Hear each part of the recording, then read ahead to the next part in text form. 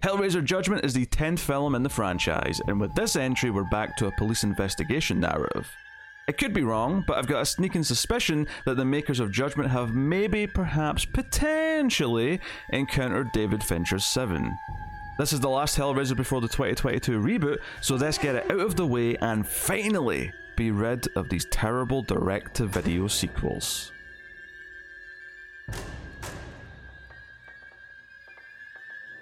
Welcome everyone to Screams After Midnight. I am Peter and I'm joined as always by Tim. Howdy. Of course, we've been working through the Hellraiser franchise now. I think we started this, believe it or not, in October 2017. No, that's not right. It was 2018, not 2017. 2018. I believe that's when we started the Hellraiser franchise. So this has been a 4-year journey through the 10 entries. I mean, to be fair, the reason why it's been 4 years is because you were off for like 9 months Sure. with paternity leave, so that did extend it a little bit. But we have been working through them. The great first film, the decent second film. I will stick up for the not good necessarily, but a fun B movie of a third movie. Yeah, and then. It starts to go off the rails quite a bit at that point. I know you're a bit more defensive of 4 than most, but then once it's not a good movie by any means, but I think it still retains some of that fun B movie charm that you want in that later day sequel. But yeah, I'm not gonna say it's good by any stretch. Yeah, opinions vary, but then you get to 5 and it's like, okay, now you're just in you're in, I don't know, our own version of Vietnam, I think. Yeah. This is just how I describe this franchise. It has been misery after misery. So this is a horror movie podcast, in case I don't think I said that this time. We went straight into rambling about things. We're going to talk about Hellraiser Judgment, which is the 10th, and until next month, the current latest entry in the Hellraiser franchise. It came out in 2018, if you can believe that or not, which is the year we started going through the franchise. So this comes after a long line of sequels, many of which were not written as Hellraiser movies and just had Pinhead shoehorned in at some point to be Hellraiser movies.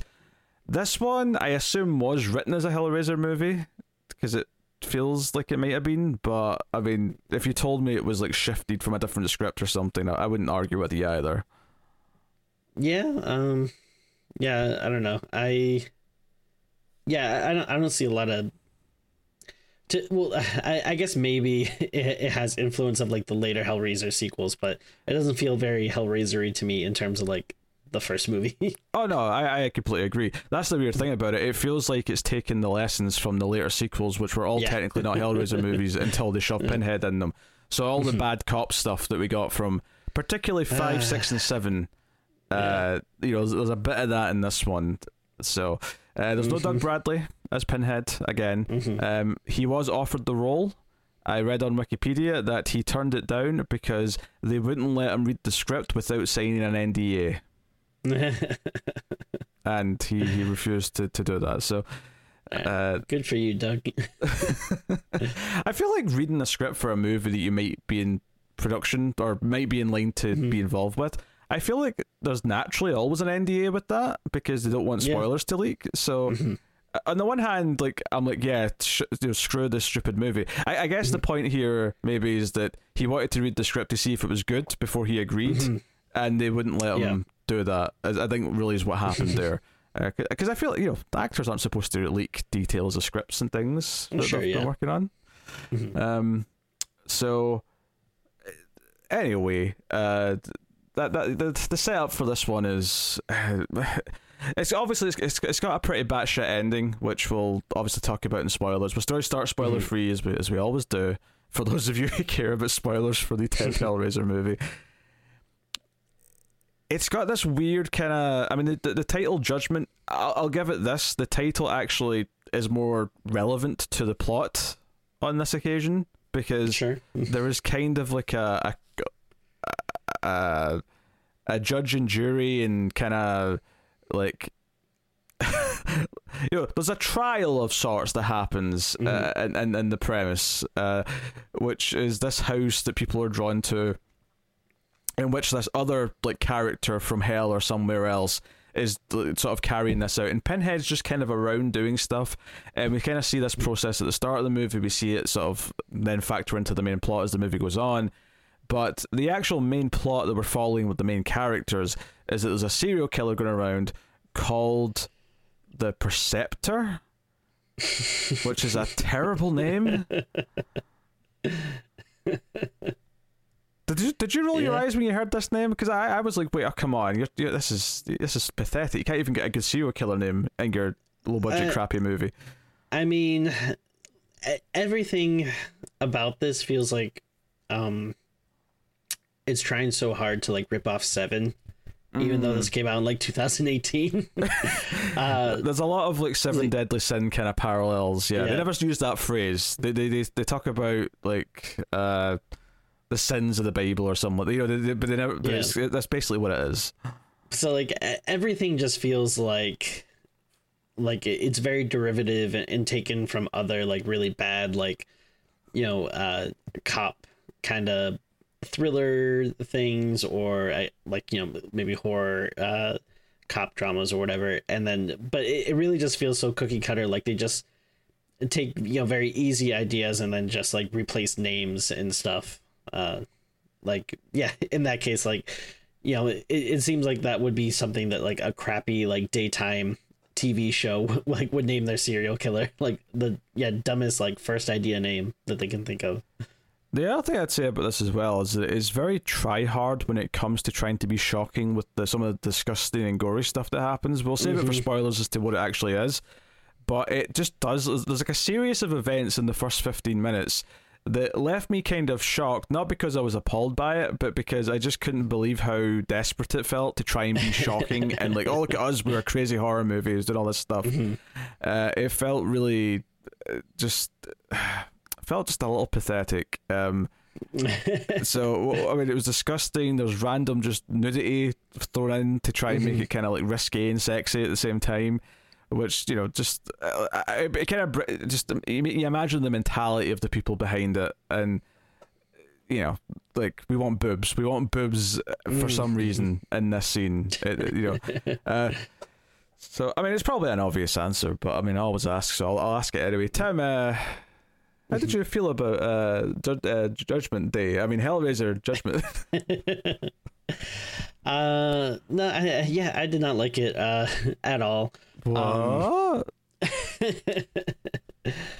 Yeah, so I think I actually tried to watch it before, like when it first came out, because if I remember correctly, I think I heard on some podcasts or some people talking online that like people are saying like, yo, this is actually kind of interesting and it's a little better than some of the later, you know, Hellraiser sequels. So I was like kind of intrigued. I mean, I might technically agree with that statement, but I mean the bar is so freaking low that it's not. Yeah, no, I mean that's very true. Especially like I feel like the last couple of ones were just like, oof, like really rough. I will say definitively, this is better than 9. This is better than the last one. Yeah. Oh yeah, without a doubt. Like I will say I don't think it's a good movie at all, but there is a degree of contemplacy. I couldn't even say that word. But the irony of not being able to pronounce that word is wonderful. But like, yeah, it's like there's a level in the filmmaking that it's like, okay, like at least this feels slightly more like a, you know, real film than, yeah, like the last one, which felt so low budget. And I mean, this one's low budget as well, but you know, at least you know, it is a little more like a movie or whatever. But yeah, I mean, that being said, you know, that still can't really, you know, save it in a lot of regards. I will say there is some stuff about it that I guess I find a little interesting or intriguing. I wouldn't say it's good. Like, like there's some stuff like, yeah, where they're going through kind of like, I guess the bureaucracy and like the way hell works, and stuff, where like, you know, that stuff, I guess, I don't know, part of me thinks it's like a little interesting, I suppose, but yeah, it doesn't really work in the movie. And also, that stuff is very quickly left aside to, give way to the main, like, police and detective story, which is just so goddamn boring, and it feels so repetitive and derivative. Like, at the point, it seems like this is basically, like, since 5 onward, like, these are what these movies have been, at this point, where it's always like, some like grizzled, sad detective who seems like he, has some type of secret, or something is, like, eating away at him, and then there's these dumb weird sequences with demons and stuff. And I just find the main story to be so boring. The performances feel very lackluster. Like, the dialogue and everything just feels like, someone was just watching, like, a, cable cop show or something, and just, like, being like, oh, okay, this is how, like, a detective would talk to each other. Like, if, like, I think when you said, like, try hard earlier, that was a good description for it. Like, it feels like it is trying really hard on, at every level to, like, be, like, a serious, like, thought-provoking drama and stuff, when it just, it really isn't. Yeah, it's trying really hard without any of the talent to actually make, or understand why any of it works in other movies. So it's just this pale imitation of lots of other things. The whole, like, cop thing where, like, your lead cop's maybe got a darker side to him, and he's having these dreams of Cenobites and, like, these, like, weird hallucination moments. It's very 5 and 6. It's what my mind immediately went to when that stuff started happening. What I will say about it, my one positive, is that it is, like the last one, pretty sharp. It's 80 minutes, and then once you take off the credits, you're basically done at 75 minutes in, because there's 5 minutes of credits at the end. So it's like, all right, done, dusted. All right, onto things. Now, admittedly, I do feel like there's a lot of plot elements in it that are rushed. Not that I'm saying I want a longer version of this movie, but for sure. I can critique that, but be thankful that at its current quality, it's nice and short. So exactly. I will take some solace in that. I mean, the guy who plays Pinhead here, he's not Doug Bradley, but he's a little better than the last guy. Yeah, I suppose. At the very least, I think his head's, like, the right shape, or closer to the right shape. Sure, yeah. The last guy had this really weird, like, sort of flat head that just looked weird as Pinhead. So, as for anything else, like, the characters are all very undercooked. There's, like, a sort of 3-way dynamic where the 2 cops that are partners are actually brothers, but then this woman comes in to be the third partner to help catch the serial killer, because the serial killer is, like, killing too many people. Like, they have to put everyone on this to solve the case, which means one more person in this crappy little office. And all of that stuff just kind of feels like it's killing time before the movie gets to the stuff that it wants to get to, with the reveals and with what's really going on and all the other stuff. There's not really much momentum or flow to the movie. It kind of feels like the opening 15 minutes are kind of its own little thing, and then we go to the serial killer plot, and then we kind of kill time with that, and then there's a section in the middle where we go back to the house that feels, again, what the movie wants to do, and then the last, like, 15 minutes, which is, okay, here's what the movie's actually wanting to do and say, and that's it. Then everything else with the cops and investigating the crimes in between just feels like they're going through the motions, like they're not really that interested in doing any of it, which is why it's so quick and easy. And everything that leads to that final confrontation is basically just, oh, like, we found something on a GPS on a phone and it leads us to here, and everything's just going to immediately, like, come out, and it doesn't feel like it's earned. It doesn't feel like we've been building up to it. It doesn't feel this big crescendo of a moment. It just feels like blah, that's it. That we're done. Yeah, the reveal of who the killer is, like, might have been one of the most obvious like reveals in movies in a long time. Yeah. There's not a lot of positive things to say. I mean, no. you see a few other Cenobites. One of them's like the Nemesis looking one that's been there before. There's like sort of twin lady Cenobites that have got like their face kind of stapled in the middle, if that makes sense, or stitched in the middle, perhaps is a better way of putting it. That's basically it. There's a couple of other character or monstrous characters that aren't Cenobites that we'll get into in spoilers, which, you know, they just feel like something they've pulled out of Silent Hill or something like that. We'll talk Feels about very Silent Hill-y, yeah. What their role is and what their purpose is.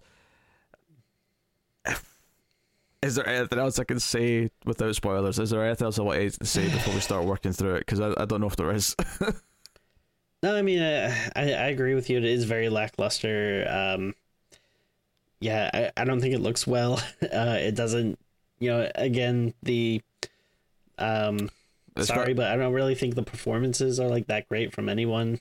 No, really. No. I don't, there's maybe like one or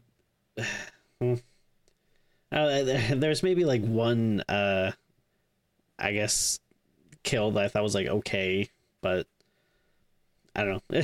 Everything is a very low bar. Like, really the only positive I can say is that, like, it's like, well, I mean, I guess it's better than the last one, or well, I definitely would say it's better than the last one. Probably the one before that. Like, but again, those are such low bars that it's like, all right, well, I mean, it's hard to be as bad as some of these sequels have been.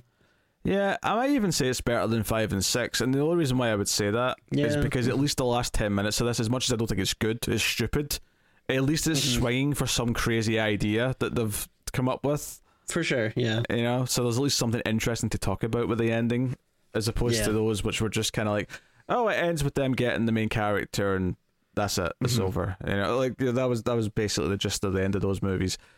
So we should mention there is actually some horror royalty in this movie. Oh. Yes. Did you not notice the name during the opening titles? Heather Langenkamp from Nightmare on Elm Street. Oh, I don't even think I realized that. Yeah, well, obviously she's a lot older now than probably the last time you've seen her, but she was the landlady when they're going to like check like the pervert's apartment. She was the landlady. Yeah. Wow. Yeah. Jeez, I didn't even recognize her.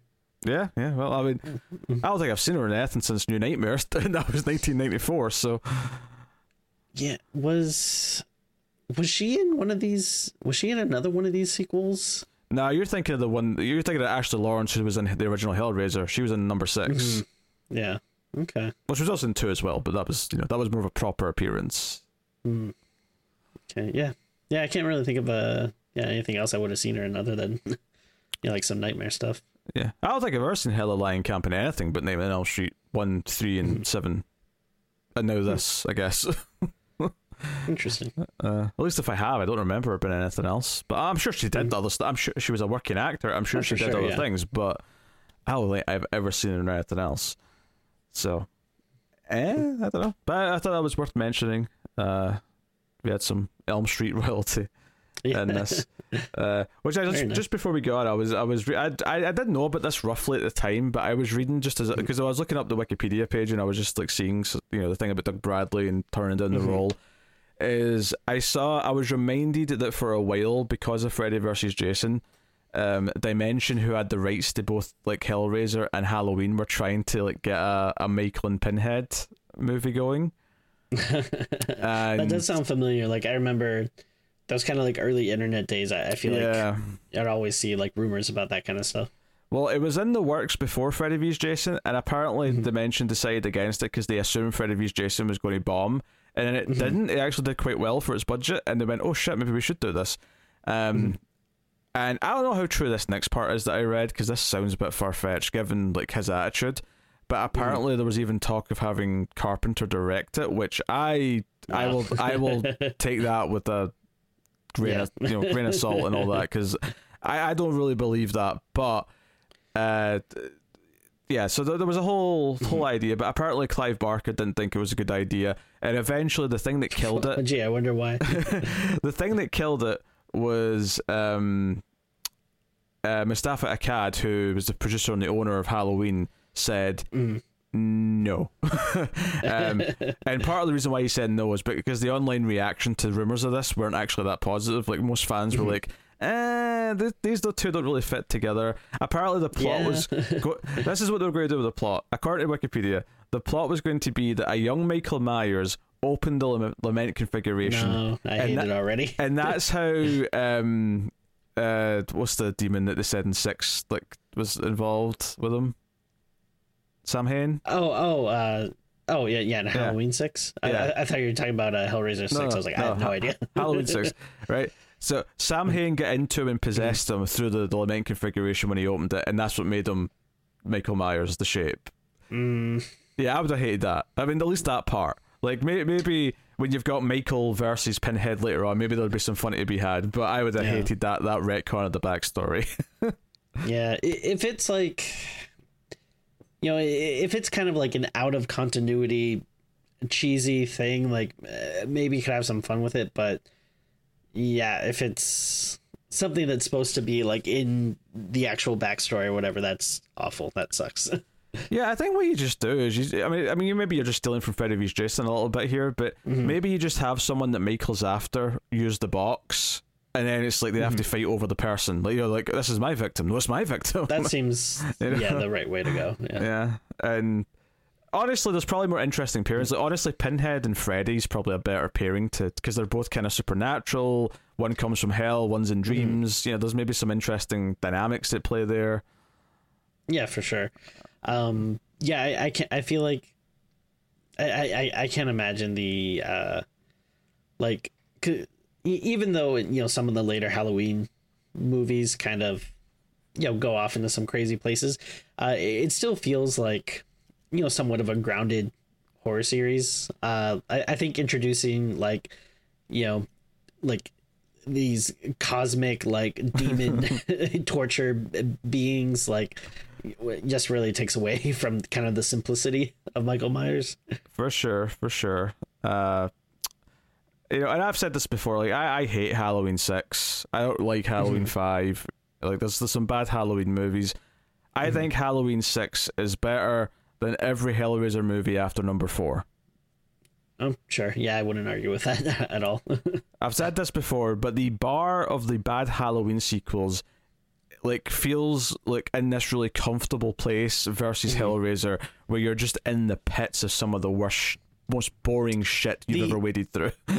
Well, that's the problem with these sequels, is they're so boring and dour, and like they all just look like shit, like that they're not fun to watch. Like, you know, the Halloween you know, I think a lot of the later Halloween sequels are pretty bad, but at the same time, at least, you know, they look like actual movies. Like, you know, most of them are released in theaters, most of them are written as Halloween movies, and then even when they're cheesy and bad, there's like fun stuff to, you know, get some joy out of, versus this where there's just nothing. I think one of the things you said there is quite poignant, is that every Halloween movie was made for a theater release. Every single one.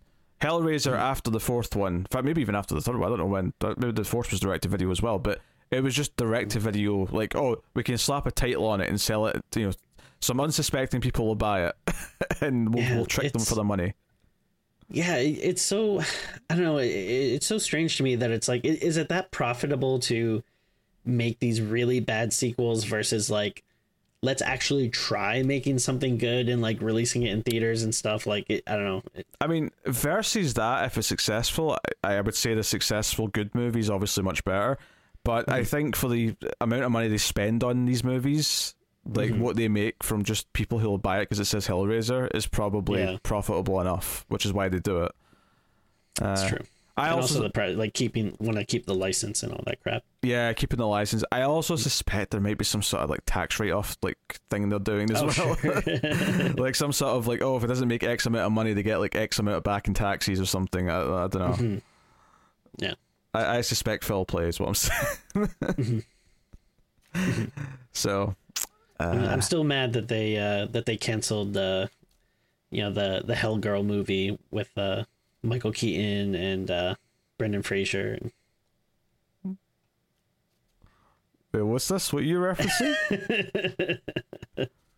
I was just making a Batgirl joke because you're talking about tax write-offs and like people say like that's canceled because of. I see. Yeah, and then the other thing I noticed here is that apparently after this all fell through, the Halloween crossover, Dimension went, hey, or Lionsgate maybe, hey, we have both Hellraiser and Candyman, and then Clive Barker, who of course created both of those things, went, and let's not do that. And, okay, all right, we won't do it. Yeah. So Still not a good idea, but I don't know, probably better than Halloween. I feel like. I mean, they're both kind of like mythical characters who come in. Yeah, you know. So,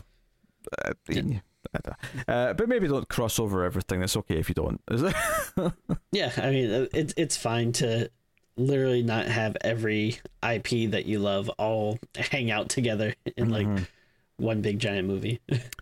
Yeah, like honestly, if I'm fighting for one, I will say give me Ash versus Jason, because that's fun because it's a hero character who fights deadites taking on a slasher villain. I think, and Jason's the one you can have some silly fun with. I wouldn't do it with Michael because Michael's too serious. Like, but Jason's the silly one, so you can do it with Jason. Yeah, no, that would work. I think they kicked around the idea before of like Leprechaun versus Wishmaster, which I actually think would be pretty fun. I bet no one cares about those two franchises, so it's all right. Go on, knock yourself out. Just me, but yeah, I'd be there at the premiere. I just want Wishmaster to say "As you wish" to Leprechaun. Yes. All right, let's get into spoilers. Maybe, I mean, maybe not the best fit, but Ash versus Texas Chainsaw Massacre, just to get some dueling chainsaws in there. It really bothers me you said Ash versus Texas Chainsaw Massacre, not Ash versus Leatherface, like a human being. Like, what the hell? Well, I want him fighting the whole family. That's... Oh, okay, all right. He's fighting the existential idea of a massacre. Yeah, by committing a massacre. But then you could get like Deadite Leatherface, which could be cool. Yeah, Leatherface is going to look at that arm that's just got a chainsaw attachment and go, oh, he's a cut out the middleman there. The middleman being his hand. I like the sounds of that. Leatherface is going to turn around, chainsaw off his own hand just to even the playing field because he wants to stick it on his stump. So much hope. All right, can you tell that we have more interesting things to talk about than Hellraiser Judgment? That said, though, we're in spoilers now, and there is at least some wacky stuff to talk about at the start of the movie. The movie starts... I mean, we do have to, so we are going to have to pass judgment on this movie, which means, we're going to do it the same way we do it with every review, where we, take all of its sins, and then have some guy come out and eat them, and then vomit them on a bunch of naked ladies who will tell you if we like the movie or not. Tim, you're skipping ahead from what I even want to start with. Do you not remember the minute-long conversation between Pinhead and this demon lawyer, whoever he is? Yeah, they're talking about how the technology is advanced, so now people's desires are getting darker because they can just fulfill their desires on the internet. Were you expecting this to start with Pinhead going, damn Pornhub's taking away a lot of my business? It's a very good point. Yeah, I wasn't expecting the 10th Hellraiser movie to be so poignant. I was quite shocked. It's like, oh wow, maybe technology really is bad. Yeah, but so yeah, basically they send a letter. That's right. They send a letter to some guy who turns out to be like a pedophile / child murderer. Not Freddy Krueger, just in case you were going to jump to the conclusion there. Sending a letter, just saying that it's a vague question saying, we know what your desires are, come to this house. So he goes to this house, and he sits down, and he gets like strapped to this chair, and this demon lawyer dude, who's just a guy with scars all over his face really, and sunglasses on. But he's basically saying, hey, if you're honest about what you've done wrong in the past, you'll be rewarded. So he's like, oh yeah, so I kidnapped this little girl, blah, blah, blah. And he sort of confesses all this stuff. And then to sort of like give the painful detail of what you just jokingly went through, he's written all what this guy said down on paper and or typed it on the paper. And this like fat guy comes in, he pours some gooey like clear liquid, and he says it's the tears of children onto the paper. And then starts shoving the paper in his mouth, and there's so many close-ups of his mouth chewing paper, and like this, like what's supposedly like tears and saliva, like just sort of bubbling out of his mouth, and he's like chomping. It is disgusting. I felt sick looking at this and hearing this. Yeah, I was kind of hungry. Of course you were. Of course you were. And then he then vomits into like a container that's over like a sink or something over the side of the room, which then all the vomit, the gooey vomit that he's like brought up, goes through like a tube system into another room where three. Everything except panties are naked, right? So it's just three naked women effectively on their knees. They're all missing like patches of skin on their face, but they're all topless. They're sitting in front of basically like a urinal, like not like a single urinal, but like the one long metal urinal that you get on some toilets, and that like a trough. Yes, like yes. So what you say when you go to the bathroom? I'm going to use the trough.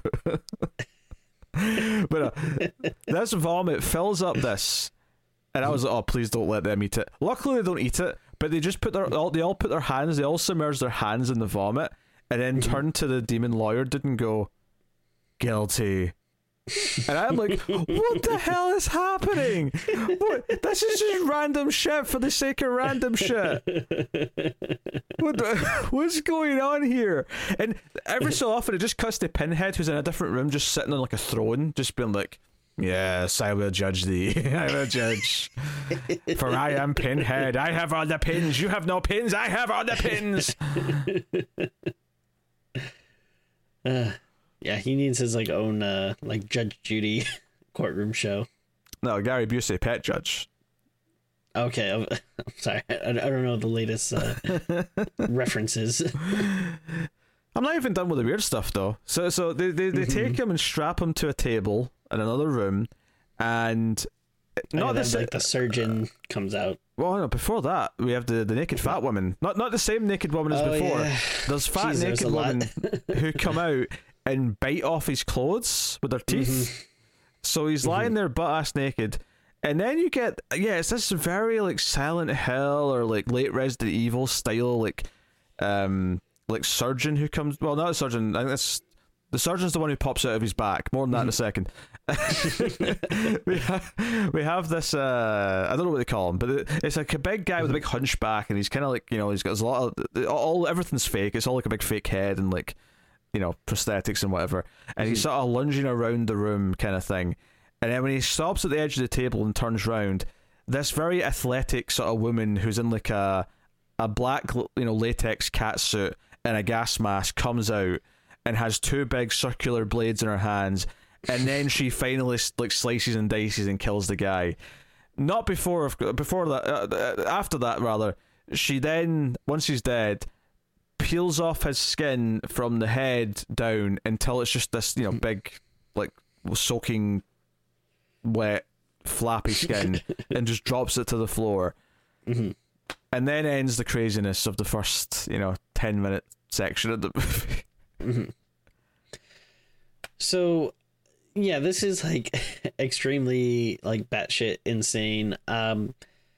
I will say I don't mind the idea behind it. Like I think it's interesting, the idea of like, if this is hell or whatever, and like, this is how, you're judged by your sins, and it's like, since these are crazy demons, they have like a crazy trial process where, like people are like eating your confession and then like throwing it up, and then all this like crazy stuff like that. To me, like, okay, I think there is something interesting there, but then just the way it's presented, it just feels very like over the top, but also like still kind of cheap. Like the guy that like eats the confession or whatever, like most of the people are have some type of makeup or something. Like that guy was just kind of just like a guy with like I don't know, he was just like a regular guy. I don't know like why he just looked normal. He was fat.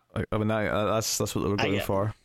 It does seem like they were, I don't know, they're being like a little fat phobic or something, but like it did kind of seem to be like, this is hell, so like, yeah, look at this person, he's big. It's like, okay, like, so but yeah, it looks very bad, and then like just like knockoffs of like they're trying to knock off like, you know, better things, like you're saying, like Silent Hill. Like it feels like it's very much trying, you know, to be something like that, but just not really pulling it off.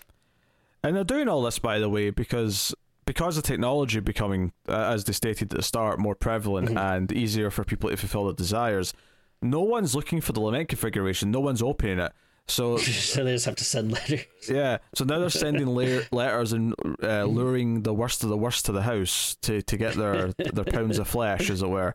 So it's like, okay, so that's an interesting concept. And then obviously after this, it cuts to like the main plot, right? And I was like, wait, don't tell me that's just a plot. Luckily, it did come into it. Like eventually, one of our main characters ends up at the house, and it's kind of like, okay, it was setting it up because it's going to be relevant later. But part of me for a while thought that was just like almost like a short movie, and then it was going to be ever like mentioned or relevant again. Because that would not surprise me in one of these Hellraiser sequels to do that. Sure, yeah, it would not surprise me at all. But yeah, we're interested in the serial killer. We're, you know, as victims, this woman who comes home and whoever it is jumps out at her. The cops come and find the crime scene, and she's got the killers put her a very alive dog inside her stomach, because she kept saying the dog was her baby, and so this was kind of a literal. So it's a little bit Saw as well. You know, it's a little bit Saw. Like she was saying, like she has these videos where she was saying like oh, I worship this dog, like, you know, it's my god or whatever. So then the thing was, he's like, oh, like, it's a sin to worship anything other than God, and that's like a false idol. Oh, for sure. No, but the stomach thing was specifically the idea that she said it was he was her baby. Oh, sure, yeah. Yeah, so that was the irony of the stomach. But obviously the important thing here is the introduction of the two brother cops who are partners, which is just, you know, very coincidental that they would end up being partners together. Probably seems like not. I mean, I don't know.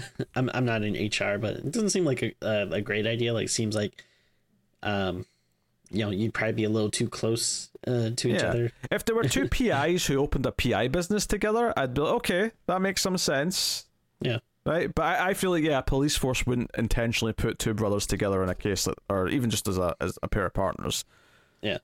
But you know, so it sets up the younger ones, like the smarter one. The older one's got a bit of a temper, and that's basically them. Cop lady shows up when at the crime scene, and she's there to like join forces with them, which sets up their whole thing. Basically, it starts to connect to the opening when they sort of suspect, like, okay, so who are the perverts and stuff who we're keeping an eye on? First thing a cop always says, who are the perverts? Yeah. Well, because I think it turns out all the victims like either are associated or came from the same school, so it was like, okay, what criminals are related to that school? And the pervert that we had at the start of the movie, who was, you know, who got skinned and all the rest of it, he was like caught like staring at the girls at this posh private school or whatever it was. So they go to this guy's place, and obviously he's not there because he's already dead, as we know. But that's where they meet Heather Langenkamp. It sets them down another path to figure things out. The older cop goes back later after he has a really comical scene with his wife. Actually, there's like a really tropey, like generic scene where he goes home and the wife's pissed that he didn't come home in time for her birthday, and it's like the most, you know, just tropey, angry married couple, pissed off wife, pissed off husband sort of shit you've ever seen. Yeah. Which actually, the other thing that made me laugh during this section of the film, and it's not, this is not weird to have the same type of establishing shot for the same location multiple times, you know, because it builds familiarity with the police station in this case. It's like, okay, but every time it was the exact same shot, the exact same angle, and what really got to me was how quickly we got like 4 of them, where I swear we got an establishing shot, there was a quick scene in the police station, there was the scene of him going home and talking to his wife, which was maybe a minute long, and then we got the establishing shot of the police station again. It made me laugh because it was so quick before we got it again, which might just be indicative of it racing through the plot that it's not interested in doing, and it just wants to get to the good bit, as you know, in their minds, which is him finding the letter that the guy got. Even though the guy never had the letter at home, he found it in the street. It just went straight there by the looks of it. But we'll ignore that. We'll ignore that. So our older cop, which I should get a name because he's the main character. Sean? I know at least one of them was Sean.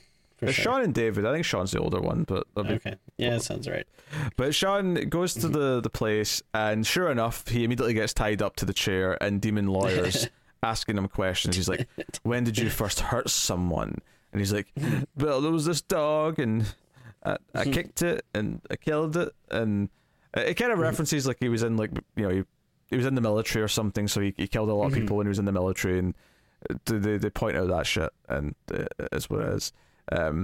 Every so often it cuts to Hellraiser, it cuts to Pinhead just kind of smirking or looking bemused, or he's clearly like listening supernaturally to this interrogation that's happening elsewhere.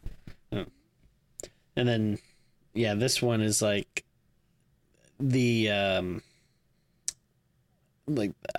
don't know how you describe it, but like they are like so like revolted by what he's done, is like it's throwing like the whole system in like chaos. Like the fat guy who very much enjoyed eating the previous confession starts to choke on his confession, and he does get strapped to a table, but he's able to break free, and he steals one of the lament configurations, because there's like a whole shelf of them on the wall, and he steals one and teleports out with that, seemingly. Like that's what they say anyway. Yeah. So the middle portion of the movie is him having nightmares of seeing Cenobites. Once when he's having sex with his wife and he ends up freaking out and leaving the house. Once where he just kind of passes out in an alleyway and kind of imagines seeing some Cenobites again. And that's kind of it, by and large. There's not a whole lot more to it. The case is continuing, like the others are looking into it. The lady cop says she was assigned to this because the upper people were starting to suspect, or starting to worry about the older brother's behaviour, and she admits this to the younger brother. Yeah. So the younger brother looks into some stuff whilst they're going to check some evidence from the autopsy of the victim at the start of the movie. And this, like, immediately, we're going to the final now. Like, believe it or not, like, we're already, like, done pretty much of all the main plot of the movie. Yeah, I mean, this whole, all the stuff in hell or the house or whatever, it's so crazy, but at least it is kind of interesting. Like, this whole middle part about the police and the serial killer, and then, this, like, cop lady that they introduced, like, that stuff is just so boring to me. It just feels like it's like not doing anything. It's just kind of plodding along to get to whatever the next thing is, but it's just, like it's weird. Like, even though it's not a long movie, it felt really long, like, while I was watching it.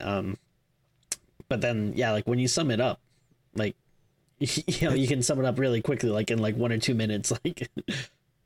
Like, if you think of all the scenes where the three cops are together, there's not a lot of them. Like, you could really count them. And the wife character who, like, she has the scene where she's mad at him for not being there for her birthday on time, which just feels like it comes out of nowhere.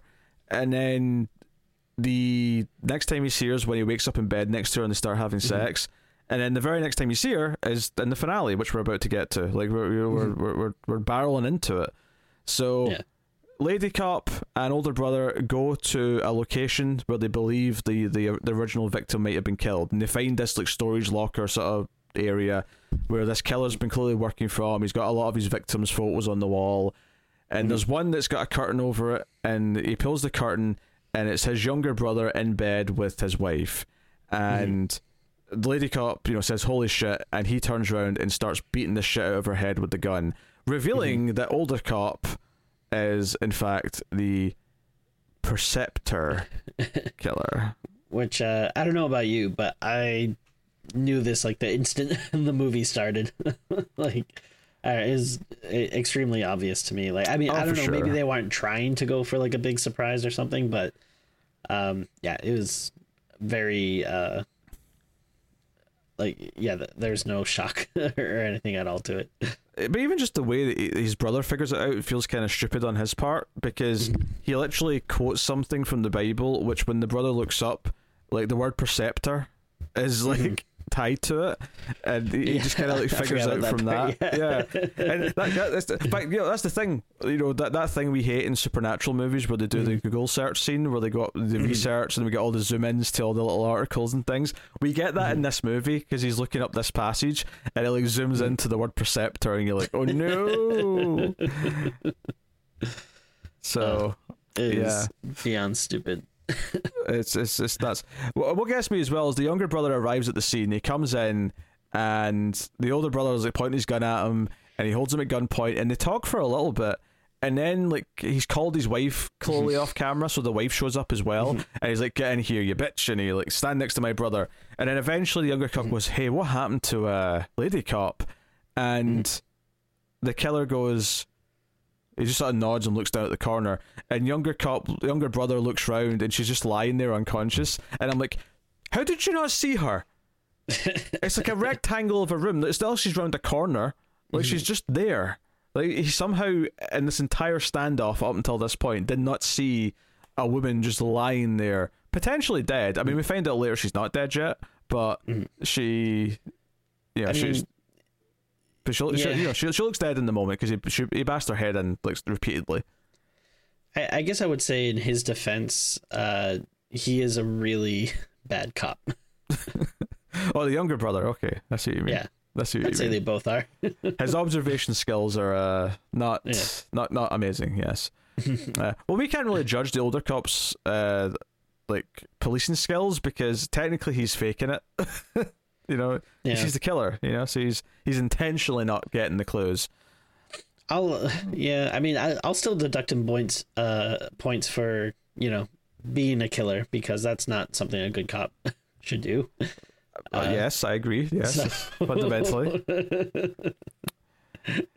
Yes, in any capacity, but certainly not Saw and 7 levels of grotesque torture and statement. Yeah.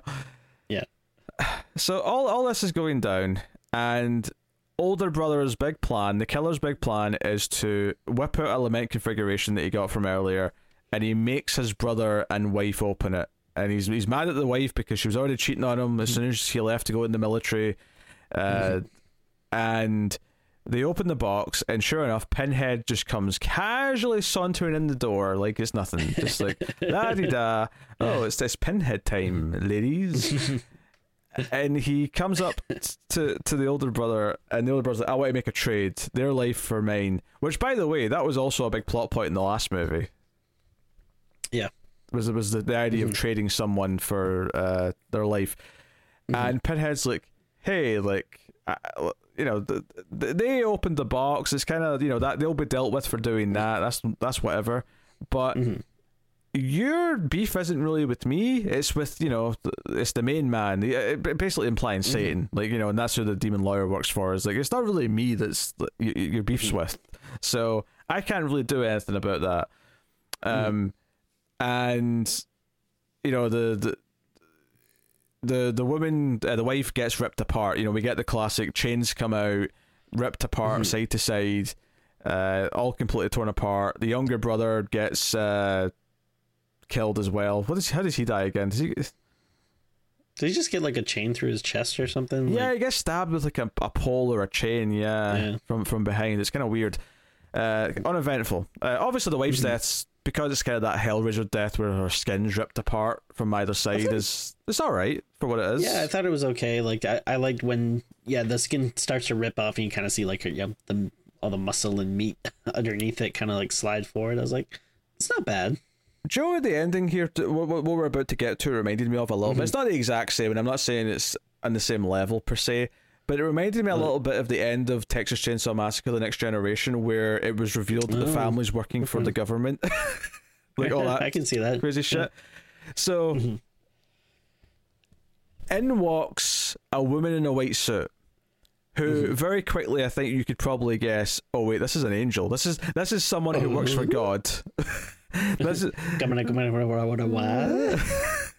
This is the opposite of what Pinhead and this demon lawyer are. This is someone who works for the big man in the other direction.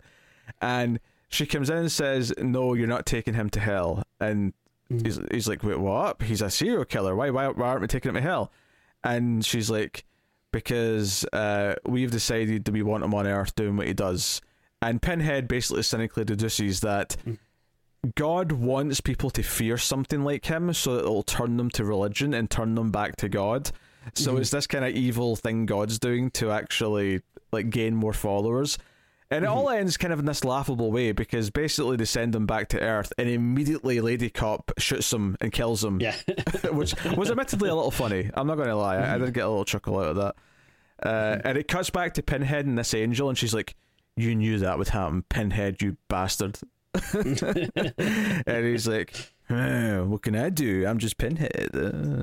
I don't make the rules." Yeah, the thing's kind of weird is like, it feels like if they wanted to have this kind of purpose or whatever for the angels, like, I don't know, I feel like you should have a better type of serial killer, because, you know, if the serial killer's MO is like he's killing people that are, you know, sinning or whatever, I don't know, like I feel like that just like, you know, would make people more be like, oh, screw that guy, you know, versus like, wow, maybe he has a point, maybe we should stop, like we should be better people or whatever. I think the logic behind it is that he's killing people who have sinned, so that's making other people not want to sin, because then they won't be potential victims. I don't know, it just feels so sweaty to me. Like sweaty yeah. Just like, you know, it's like trying too hard, it's, you know, overworking itself, it's reaching for something that, I don't know, it's very stupid to me. There's something in the concept of this that I don't necessarily hate. Obviously I don't think it's, you know, done well here, but I also don't think it belongs in a Hellraiser movie, because I think this is really muddying up the lore of what Pinhead and the Cenobites are, because even though they came from a hell dimension in the first movie, and they're there to like take you to another dimension where you're, you know, the pleasures are nothing you've ever experienced before, I feel like putting them in a very direct, no, this is heaven and hell with a god and Satan, and Pinhead's like an enforcer helping out, like take in evil people for hell, and like gods get angels walking around, kind of like Cenobites who are influencing things too. It just feels like it's putting it too much, you know, pardon the expression, it's putting it into too much of like a typical box that feels like it's just robbing Hellraiser and Pinhead of all the mystique and charm that it has. Yeah, no, I absolutely hate this. I was trying to think of, like, if I could remember, like, which movie, you know, where they very, you know, explicitly started saying that, like, okay, this is hell. Because, yeah, like, the first movie, I don't know if they ever actually say hell, but, you know, it always did seem more like, yeah, they're, like, these cosmic, like, demons from another dimension or something, and you know, they even say like, yeah, you know, in the first movie they have that line or whatever where, you know, they're asking like, you know, who are you or what are you, whatever, and they're like, you know, like, oh, angels to some, demons to others, you know, like, I like that, you know, it's very ambiguous, and it's not like, you know, they're just not very the stereotypical Christian, you know, kind of idea of demon and hell. Like, that to me just really goes against yeah, like one of the things that was really cool and interesting and unique about the first one, like just making them like more demons is very boring. Yeah, no, I agree with that. Like I say, I think there's some conceptual things here about the politicking of God and Satan and how they're managing things on Earth is mildly interesting, but it doesn't belong in a Hellraiser movie. And you know, and I agree. More like I have no idea if they said the word hell in the first Hellraiser. I'm 50-50. Honestly, it could be either one. But even if they did, just because they say hell doesn't mean literally the hell of the Bible, the hell of, you know, God versus Satan kind of thing. Yeah, or if it's like, you know, it might be okay if it is like the victim saying it's hell because, you know, they don't know what's happening to them. And the only concept they have is like, oh, this must be hell. You know, whereas like once you actually have like Pinhead being like, oh, did I piss off God? You know, like, or something like that. Like, it's like, and not even just that. We have this like this demon lawyer type dude who's like an administrator. He sits at a desk and asks questions. Like, call me crazy, but that's kind of robbing the Cenobites. I know he's not technically a Cenobite, but even just putting the Cenobites in the same world as him robs the Cenobites of like, they have like diplomacy and like, I mean, obviously it's all skewed to being really evil and stuff, but they still have some form of bureaucracy, which just feels wrong. Like, no. like those ideas and that concept does intrigue me, but it's not what I want in a Hellraiser movie. Sure, essentially what it comes down to. It doesn't belong with the Cenobites. There's probably another, standalone thing you could do with this that is interesting.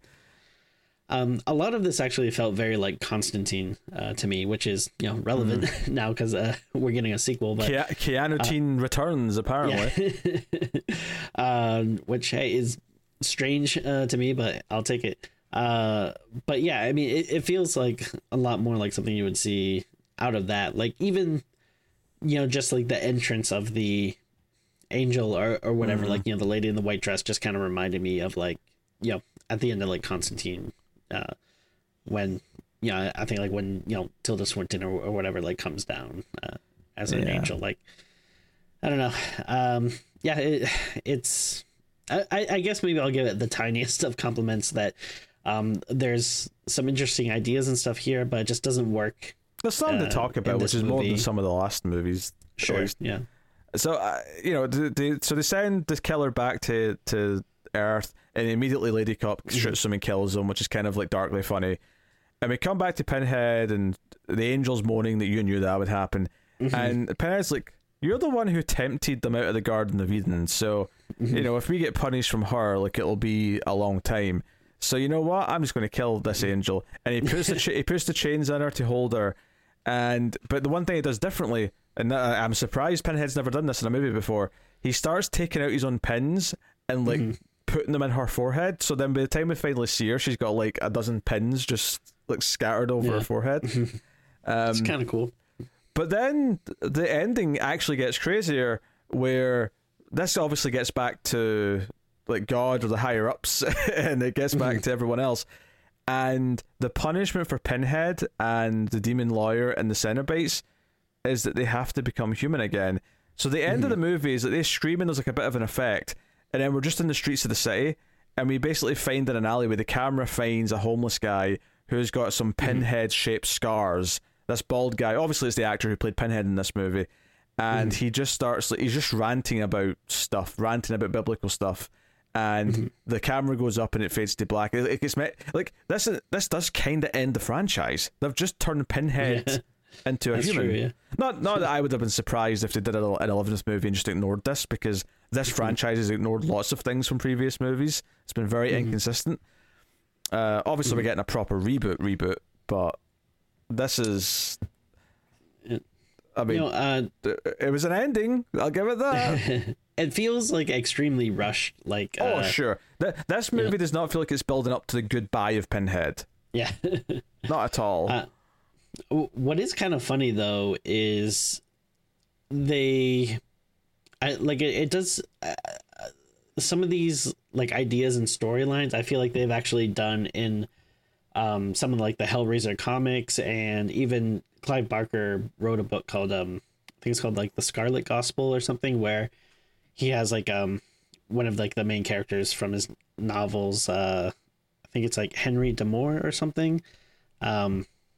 I think he's one of the characters in one of his movies, like maybe Lord of Illusions or something.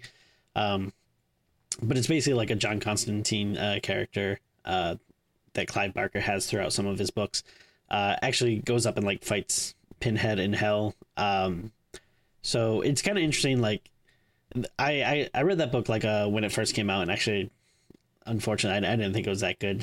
And I love Clive Barker, but it kind of felt like the most cash grabbiest thing that he's ever done, because even he, I think, has said before, like, I don't know if he's a big fan of Pinhead, but it clearly wasn't supposed to be, someone that was a very important or a big character or whatever. So he's just clearly like kind of, writing a book about him to sell stuff. But the comics I actually do enjoy quite a bit, and there's definitely, like, I remember there's been storylines where like Pinhead actually does become a human again, and if I remember correctly in the comics, I think like he becomes human, and then Kirsty becomes like a Cenobite, and then of course that's what happens. And then I think like eventually like so like they have to like some other people, like the human Pinhead. I forget what his human name is, but I think he ends up having to like team up with like people to try to take her down or something like that. It's been a while since I read them. I actually thought they were pretty good.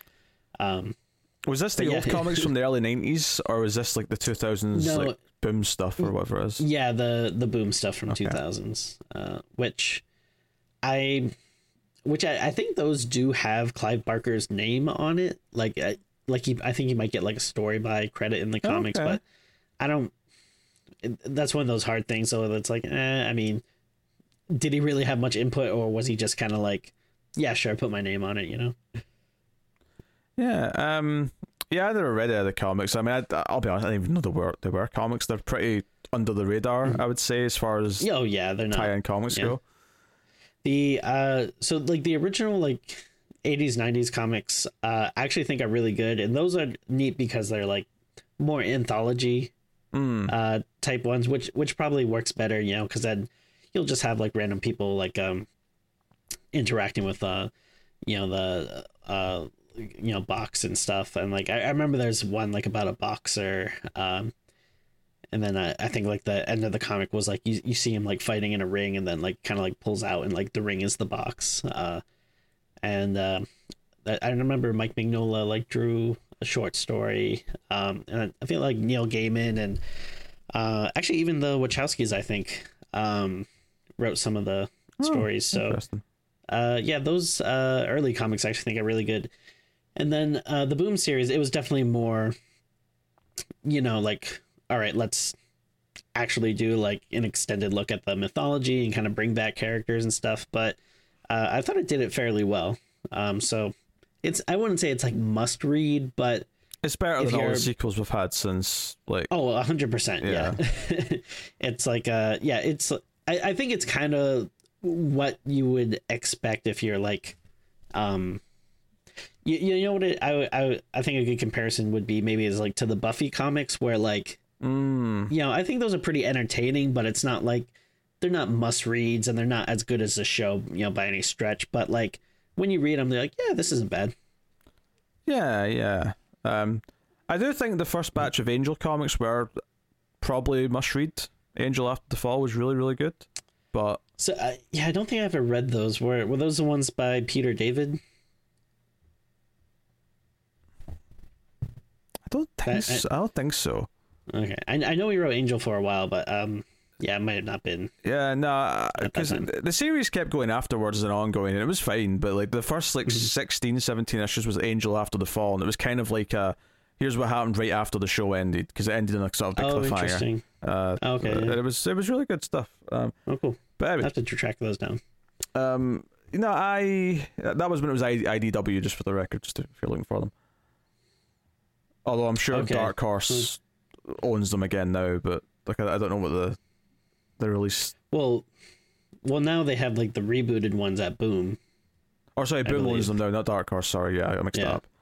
But Dark Horse did have them for a while, so yes, it's that's those comics are good. I mean, I haven't read all of them, but it is like another comics thing where. Yeah, it isn't the easiest to get into. Like there's like seems like several continuities and reboots and stuff. Yeah. But yeah, I would just get back to Hellraiser Judgment. We should probably rate the movie and you know say our final piece on it. What are you going to rate Hellraiser Judgment? I'll give it a 3.5.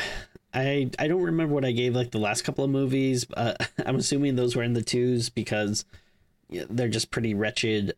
So the nicest thing I can say about this one is that it's seems more competent than those ones, and slightly more like an actual movie, and hey, it has a few interesting ideas, if unfortunately not really executed that well, but I mean it's still committing the sins of these later sequels where it just at this point feels so far away from what made the first one so good and interesting and unique. And I don't know why all of these I mean, I don't know if we go back and look at all the sequels, if like there's not many of them are about cops, but it feels like everyone is about a cop for some reason.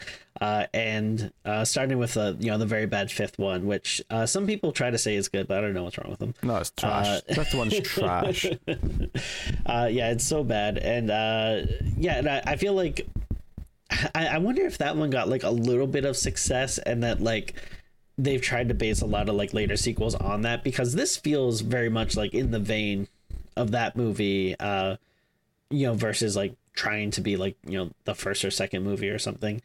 But yeah, I mean, I hate it. I'm just repeating myself, but like, yeah, there's nothing about it that's really good. Like, I don't really like the way it looks. I don't like the characters, the performances aren't great. Like even stuff like the sound and stuff, like, I didn't really think was particular. Like I was, I had headphones in, like listening to this, and I don't know, some of the just like, I don't know, just like random like noises and stuff. I do not think we're good. But yeah, no, I don't know. I'm just rambling. It's been a very long day and a long weekend for me. So I apologize, but no, this sucks. I don't know what else you want me to say about it. Oh, it's absolute garbage. I'm going to give it. Oh wait, was I supposed to throw up on you to? No. I apologize. I'm going to give it a 3 out of 10.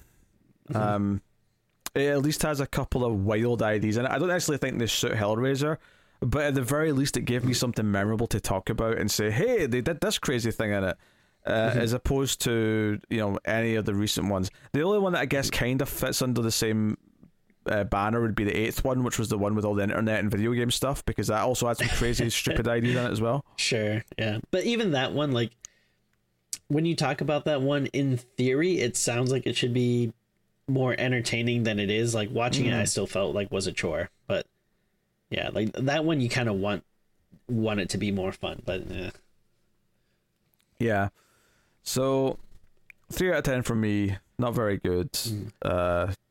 Laughably bad, in fact, in a lot of places, but not the worst the franchise has done. And that's the bar is incredibly low for that statement, but that's where we are with it. So we have finally wrapped up the 10 Hellraiser movies. Obviously, we got the new one coming, which is actually a proper. We should get like a little achievement unlocked or something. We should. I feel like I should be. I feel like Dimension or someone owes me money for sitting through all this shit.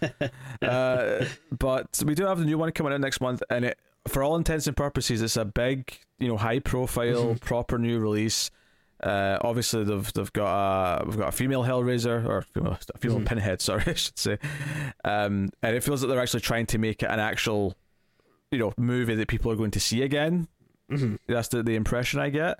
Will it be good? Because not every movie that's mainstream is good, far from it, in fact. Sure, but at least that, I mean, it trying to be mainstream is more than this franchise has done since the start of the 90s. So yeah, that's worth something. I mean, there's people with actual talent involved. It feels like something that people are putting thought into versus something that's just a very blatant cash grab, or I mean, we joke about to make something to hold on to the license. Yeah, we joke about them doing the title reveal, but at least like none of these previous movies had marketing. Like they didn't have any type of hype at all. This at least has people, at the very least, we're getting hype things from Hulu, or is it Hulu? I think it's Hulu. It's Hulu, yeah. We're getting little hype things from them. They're tweeting about it. There's at least trying some attempt to build some idea that, hey, this can be one of the big horror franchises, because it isn't really a big horror franchise. It's got a big original film, and then it very quickly goes down into just absolute trash. And it's not like other franchises where there's at least a reasonable consistency after a certain point for a while. Yeah, this doesn't have that. So yeah, I hope it's good. It could very easily be the second best movie in the franchise without even breaking that much of a sweat. I know some Hellworld fans are probably going to be mad at me for saying that. I did respect that movie more when we watched it for the show, but I still think it's got problems. So yeah, you're talking about the third one? No, the second one, Hellworld. Oh wait, no, that's third one's Hell on Earth. Yeah. I don't think the second one is called Hell World. It can't be. Oh, sorry, Hellbound. It's Hellbound. You're right. You're Hellbound. right. Yeah, there it is. Yeah, that's Hellworld's like 6 or 7 or something like that. Yeah. sorry. I meant Hellbound. Yeah. Yeah. No. Yeah. I like Hellbound, but yeah, it's definitely not. It's a step down from the first one for sure. Yeah.